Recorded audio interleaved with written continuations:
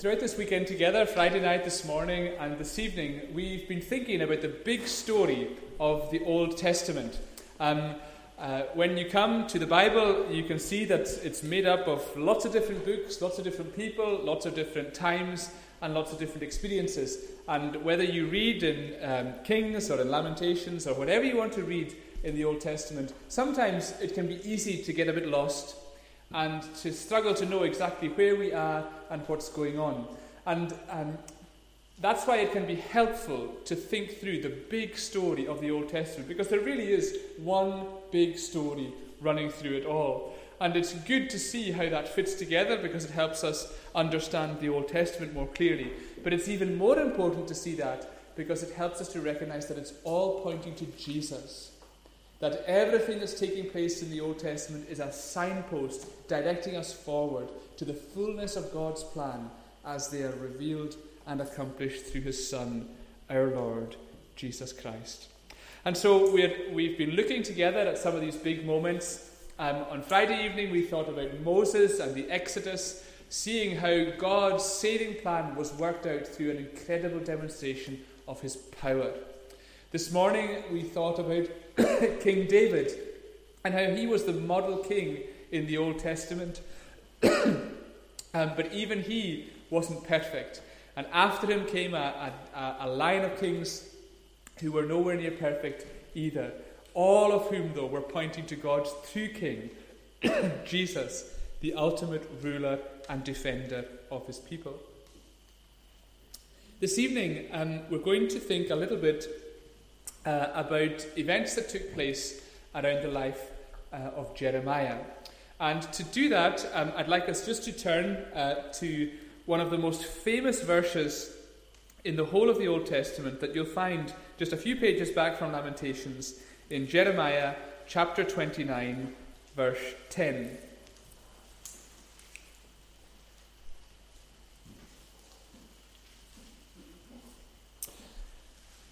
Jeremiah chapter 29, we'll read verses 10 and 11.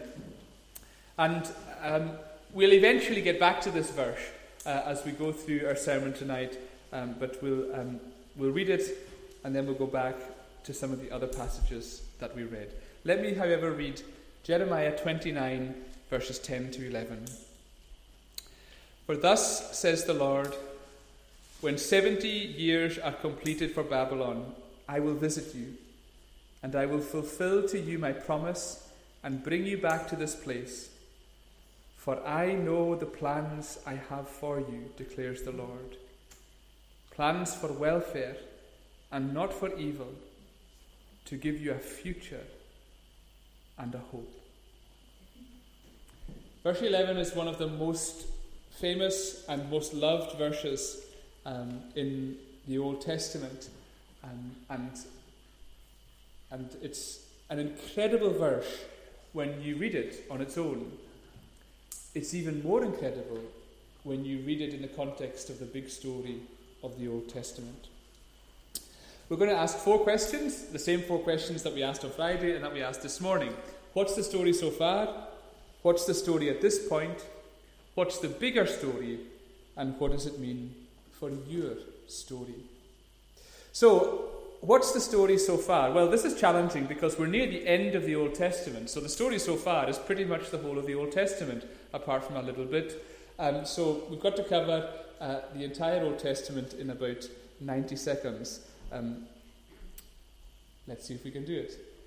I don't know how vivid your imagination is, but try as much as you can to picture in your mind what I'm about to describe to you. Bear in mind that as I do this, I'm giving you like the time-lapse version. You know, when you watch a time-lapse video that's watched, say, the clouds, the sunsets, or whatever, and many hours are compressed into a few seconds. Well, we're going to compress many centuries into a few seconds. But please try and just, if you want to close your eyes, please do, or if you can just imagine in your mind, I don't mind. But let your mind think things through as we go through this together. In the beginning, God speaks, and the universe explodes into existence. Stars appear, billions of them. Planets emerge. Galaxies form. The universe is created as a mass, an extraordinary mass of energy and potential. Near one of those stars, there's a planet where dry land is separated from the sea. Mountains are made, rivers begin to flow, trees and plants shoot up from the ground, fish start to swim, birds fly, and animals run on the face of the earth. It's a stunning, thriving habitat of colour, beauty, and life. And the climax of it all is humanity. Men and women made in the image of God, placed on this beautiful planet to enjoy the stunning homeland that God has made. And so from the stars to the sun, to planet Earth, to the seas, the mountains, the plants, the animals, it all builds up to the creation of people, made to glorify and enjoy God forever. And humanity stands on that threshold of all these extraordinary blessings that God has provided. And at that moment, when everything is so good, humanity looks at God and spits in his face.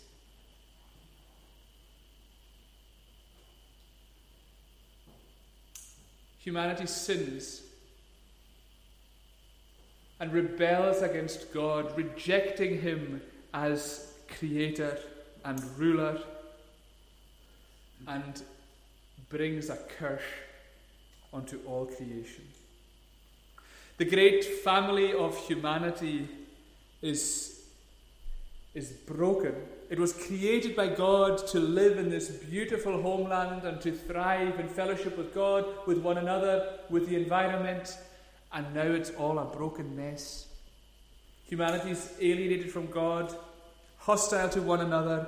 Now humanity lives in a battleground. God's beautiful creation has been broken. Humanity has rejected its creator.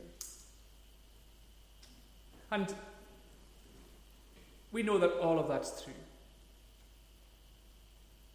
because we suffer. We see people suffering. We only have to watch the news for 30 seconds to know that the world is broken. But the story of the Old Testament is that God does not give up. God does not give up. And in the midst of the brokenness and chaos, he calls a man, Abraham, a man who lived in the deserts of Arabia. And God brings him west. And in his amazing grace, not because of anything Abraham deserves, all of God's generosity, God promises Abraham a son and promises him a land to live in, and he promises Abraham that through his descendants, all the nations of the world are going to be blessed. God's purposes are going to be fulfilled. After years of waiting, the son, that was promised, is finally born. And he then has a son who has more sons. And the children of Abraham grow into a great clan. But that clan is forced into slavery in Egypt. They're oppressed by the Egyptians, but they still grow. Now they're as big as a nation. And God calls Moses to lead the people out of slavery and into the land promised to their ancestor Abraham. In a mighty display of God's power, this vast family nation escapes from Egypt, and now they're free. They're given God's great 10 commandments, showing them how they are to live as his people, how they are to stand out from the rest of the world. After 40 years as nomads in the desert, they finally enter the promised land, but in doing so, they fail to drive out their enemies. They fail to conquer the people who already lived there, and instead they start living alongside them, and they're constantly tempted to become like these nations.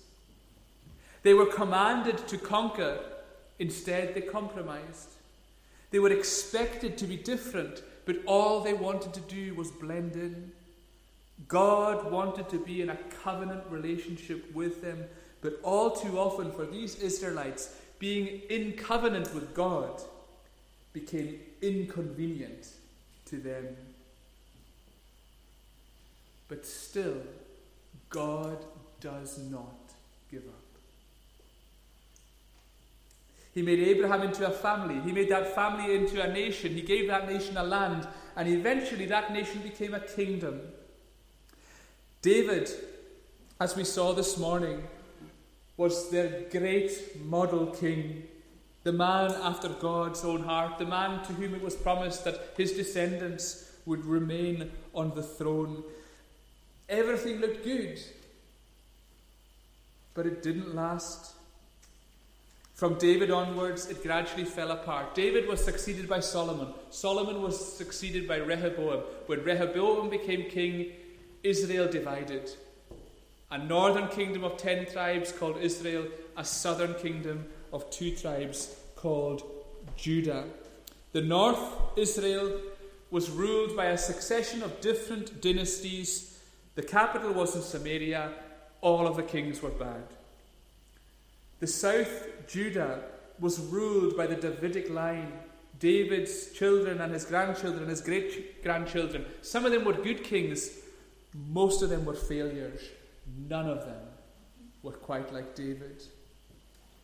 The north was conquered by Assyria in 722 BC in the days of Isaiah the prophet. The south was progressively conquered by Babylon in the 20 years leading up to 586 BC in the days of Jeremiah.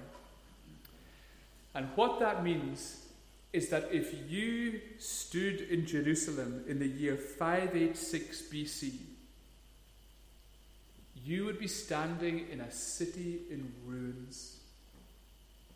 Most of the inhabitants have been taken away as captives. That great family nation of Abraham, Isaac, Jacob, Moses, and David, that great family is history. The people of God are in exile. In fact, they're all the way back in the land that God had called Abraham out of 1,500 years earlier. And we were saying on Friday evening, and we were saying again this morning, that when you think about Old Testament history, it really is a downward line. It's not a positive story when you go through the Old Testament, it's a negative one. The trajectory is downward. And so you can imagine a line that's just going down, down, down, down, down. Now at times there's glimmers of hope where that line just spikes up a wee bit. Abraham, Moses, David. It looks good for a while, but then it quickly deteriorates. The line is going down, down, down, down as you move through the Old Testament. The exile, the passages that we read, are the lowest point. This is the low point of Old Testament history. At this point in the story, everything looks as though God really has given up. So what is going on at this point? What's the story at this point? We read 2 passages that each describe the same thing. The first was from 2 Kings 24 and 25. That's the passage that you go to get the facts of the situation. It tells you all the details, days, months, years, all these things, the times, the places, everything. Now, the exile was a culmination of about a 20-year period leading up to 586 BC.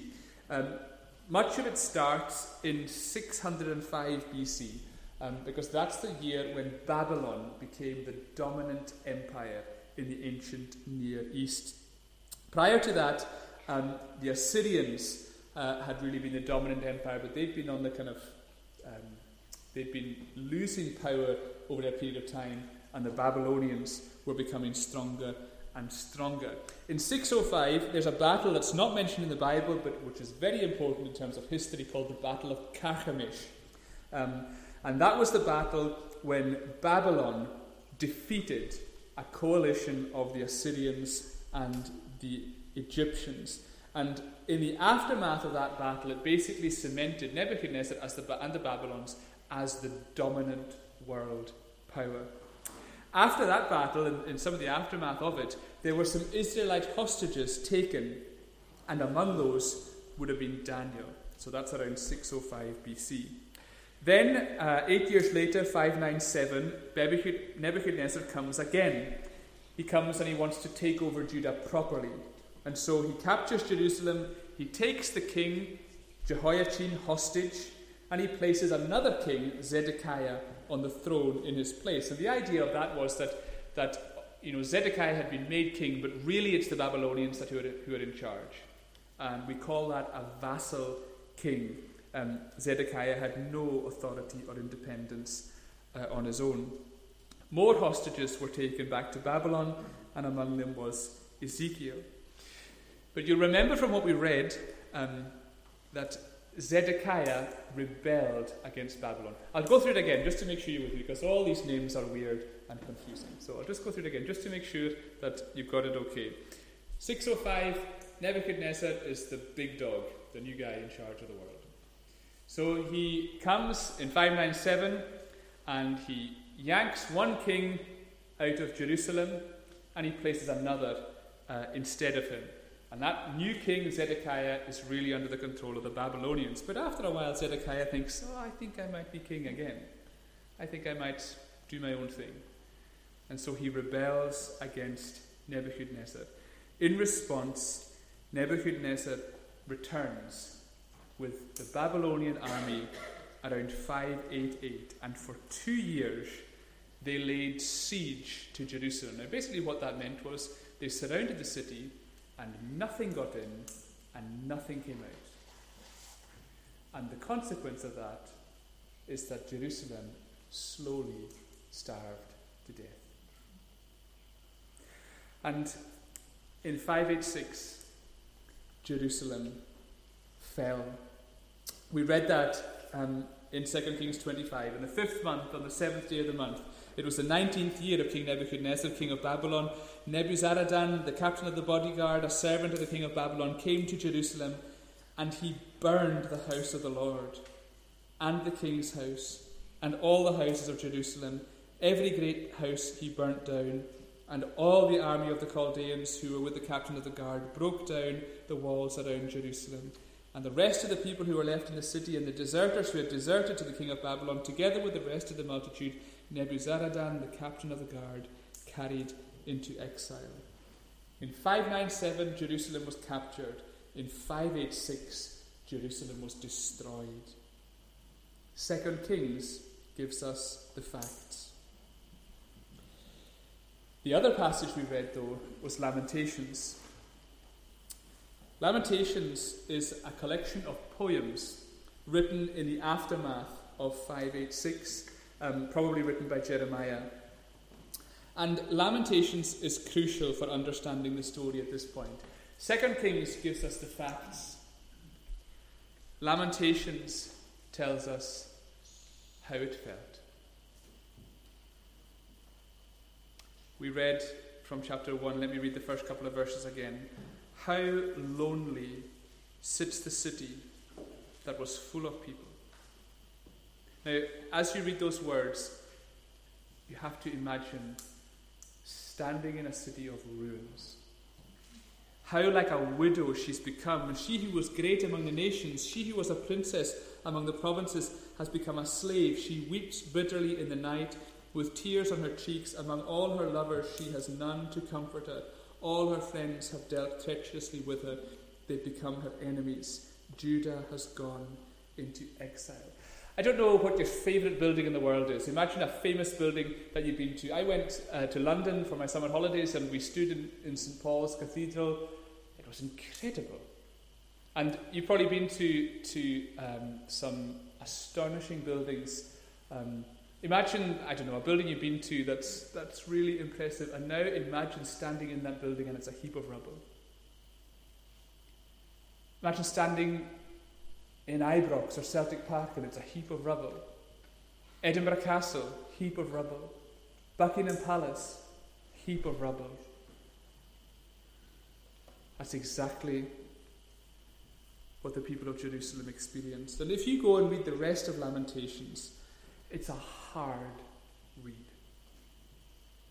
It describes the horror of the situation in very vivid, very powerful terms.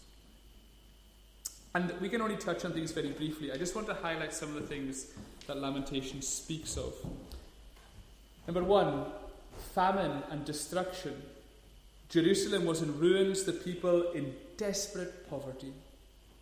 2, loneliness and separation. Everyone was taken into exile, apart from the poorest and the weakest who were left behind. That meant that families were torn apart. So if you think about it, what the Babylonians would have done, they want to go and take the strong, fit and capable, and they want to leave the weak and vulnerable behind. So imagine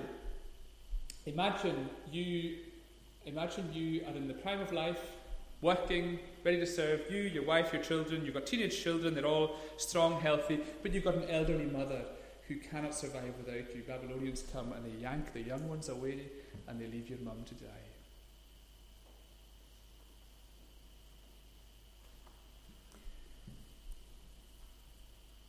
Families were torn apart. All that remained was the most frail, elderly, young. There's also, thirdly, betrayal and shame. When you read through Lamentations, you can see just how ashamed, that sense of shame and failure. Because the people realized that this was their own doing. They realized that they had made the mistake of thinking that instead of relying on God, they could rely on other nations like the Egyptians or whoever who might come and help them. But when the Babylonians finally arrived, nobody came to help. The people felt betrayed.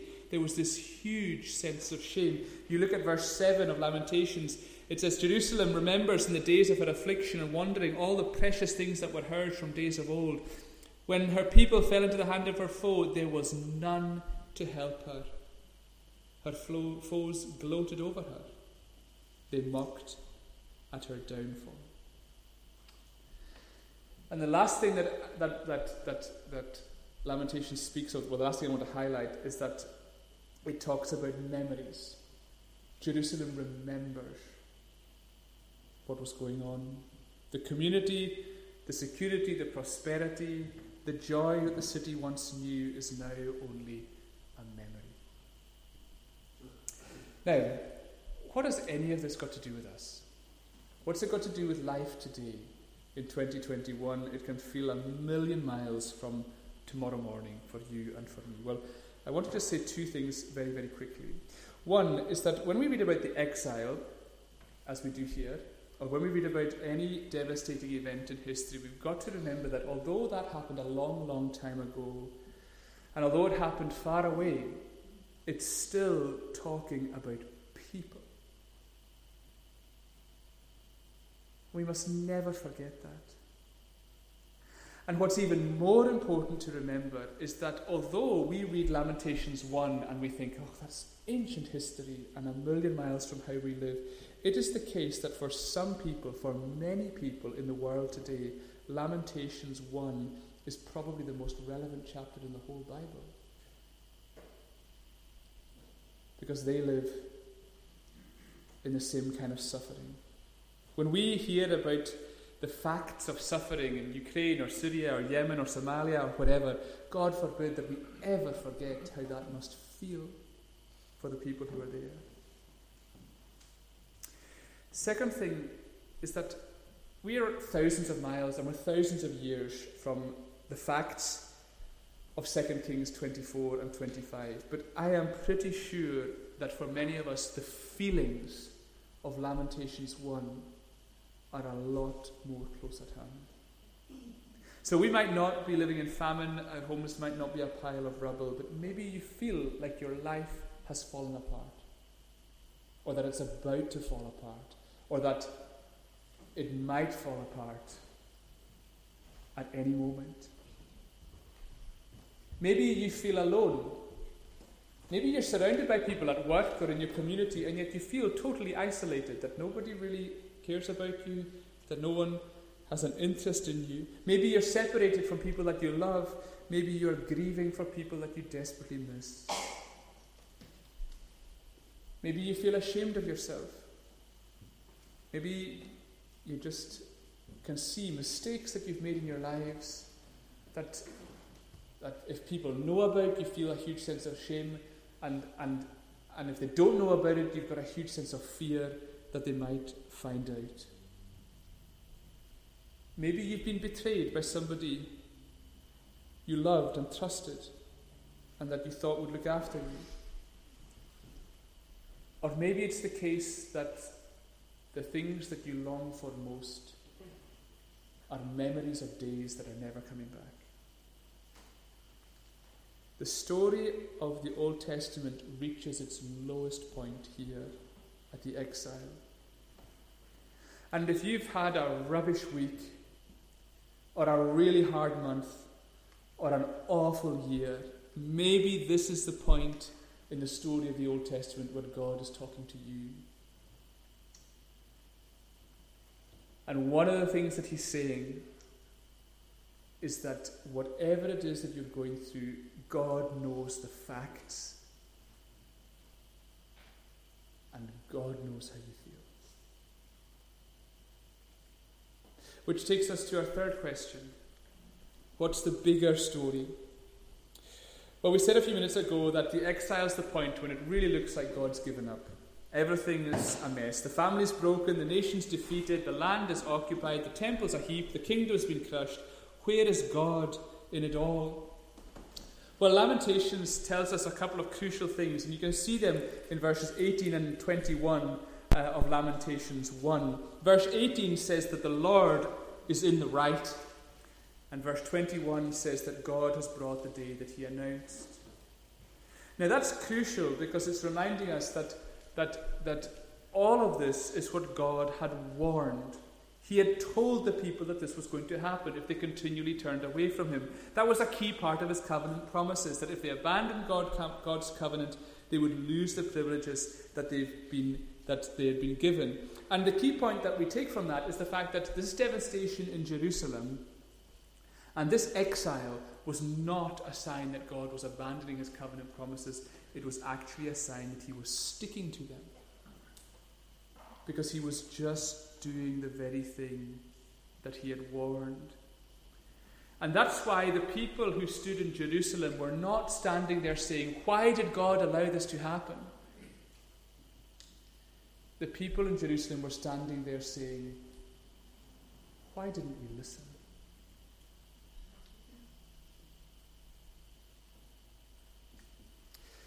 But if God had warned that this was going to happen, and if God was right to allow this to happen, what's going to happen now? What's the bigger story? What's going to come after the lowest low point of all the downward catastrophe of the Old Testament? Well, I want you to imagine that there was Facebook in the days of Lamentations. Okay, so imagine that long, long ago the Facebook existed, and they all were able to get on their phones and find a signal, and they were able to post some of this on Facebook, and they were able to upload some of the destruction, photos of what had happened, and you were able to post a comment on how you're feeling. So you took a photo of your house and you said just awful destruction, feeling horrendous. What kind of things do you think people would say to you in the comments section below? What would people tend to say? Well, I'm sure people would want to offer comfort and help and I think people would do that. But I think it's also very likely that people would say what they think you would want to hear. Isn't that what very often happens now on Facebook or whatever? Something happens and people respond to that by telling us what we want to hear. And that's exactly what happened here in the days of Lamentations and of the days of Jeremiah. It didn't happen on Facebook, but it did happen. The people had been taken into exile. And not long after they arrived, some people began to prophesy and say, it's okay, we're going to be back in Jerusalem in a couple of years. So you can read that in Jeremiah 28. That's what they were saying. A couple of years, then we'll be back.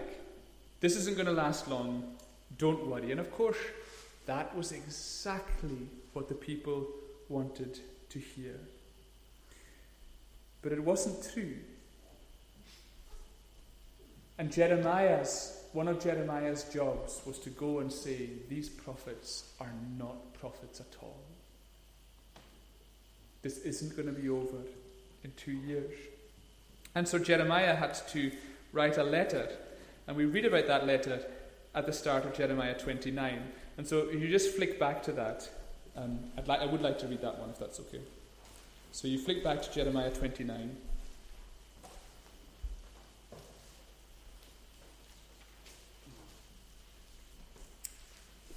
And I'll read just the first 9 verses. It's not long, I'll just read it.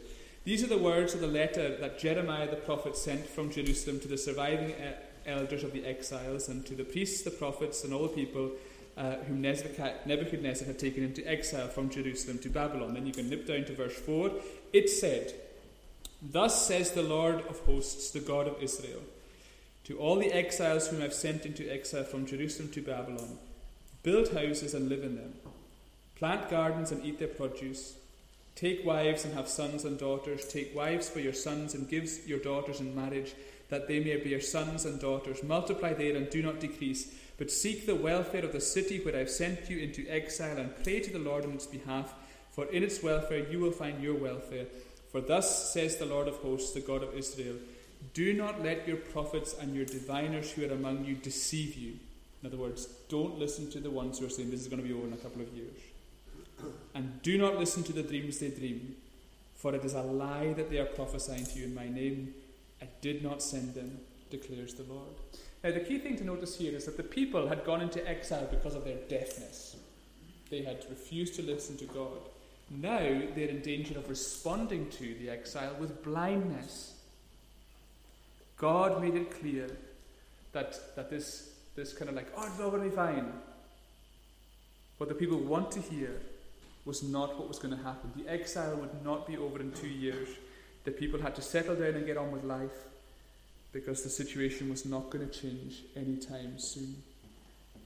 And you think, well, that's the even low point. But that's not all that God says.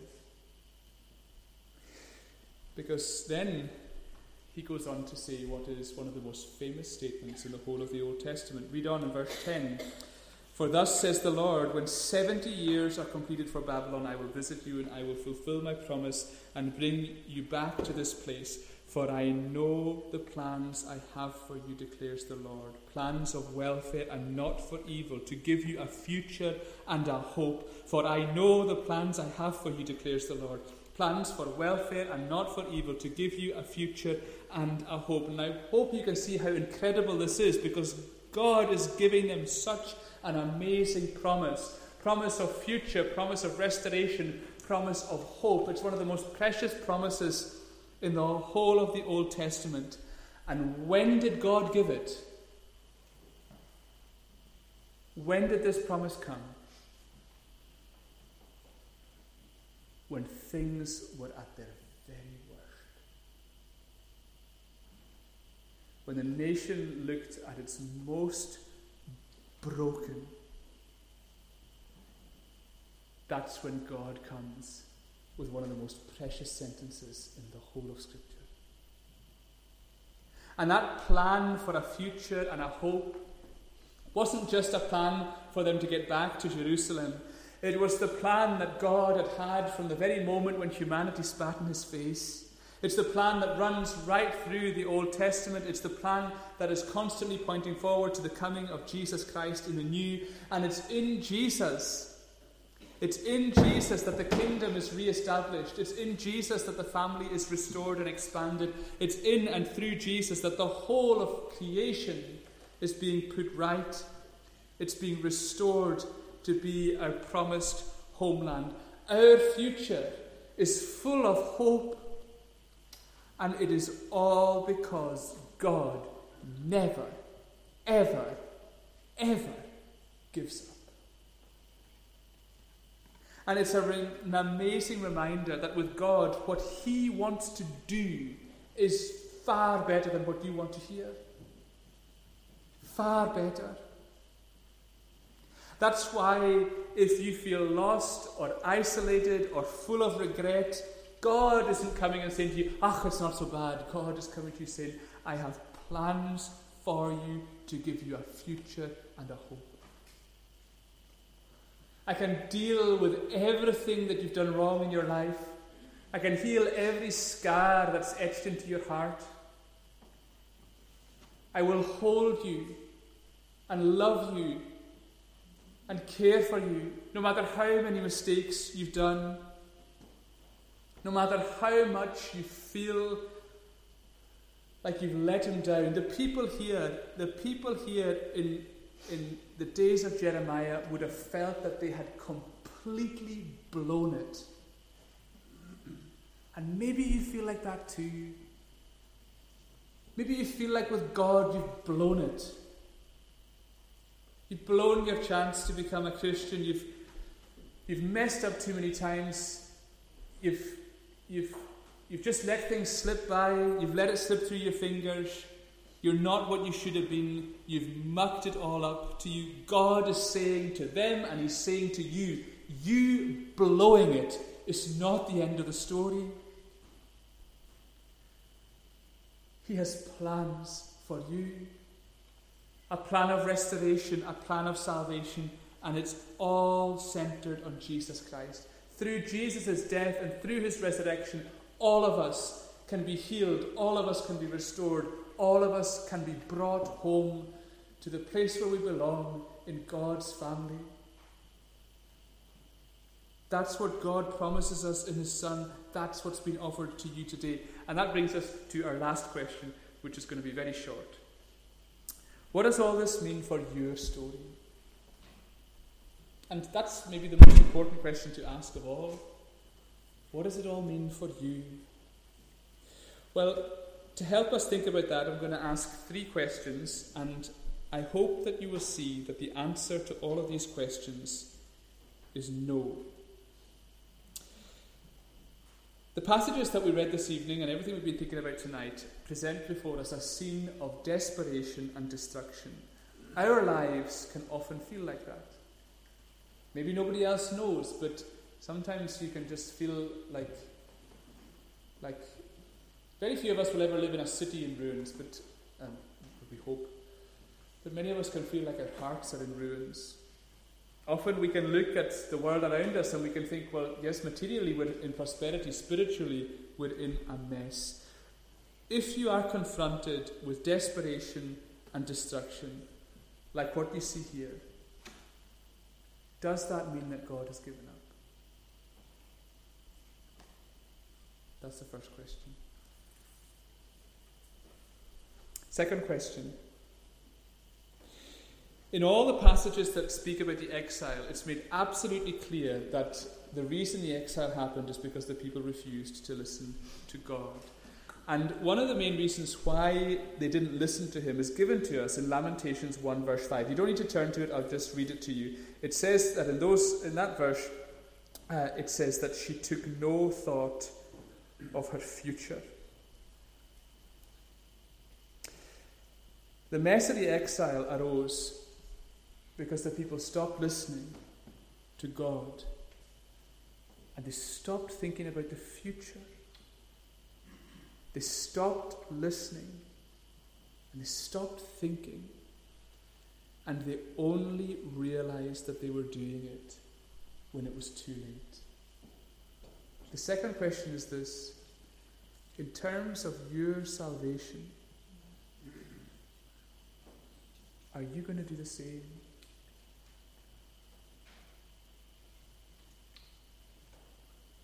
And then the last question. The exile is the lowest point in the story of the Old Testament. But in the midst of that sorrow and heartbreak, there is this incredible message of hope. All of it pointing towards Jesus. All of it pointing to the free and wonderful restoration and healing that he accomplished through the cross and that he offers to everyone. The fact that you, whoever you are, whatever your circumstances, whatever you've done, you can be healed and restored. It's a great message that God has not given up, that God still has a plan. That plan centers on Jesus. He's come to bring salvation to all who trust in him. He's come to bring healing and hope to all who are lost. And so my last question is this. As Jesus offers that salvation again tonight, as Jesus holds out his hand in compassion and love, as Jesus promises a future and a hope for this life and for all eternity, do you think that he's talking to someone else?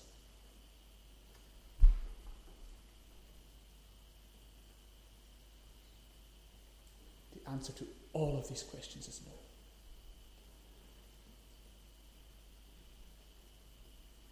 The story of the Old Testament is that God does not give up. The story of every Christian is that God does not give up.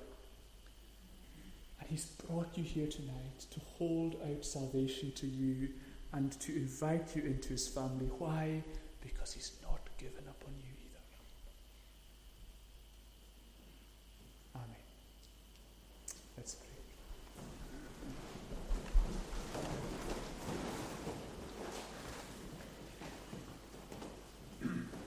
Father, we thank you so much that you're the God who does not give up on us. Please help us all to hear your voice.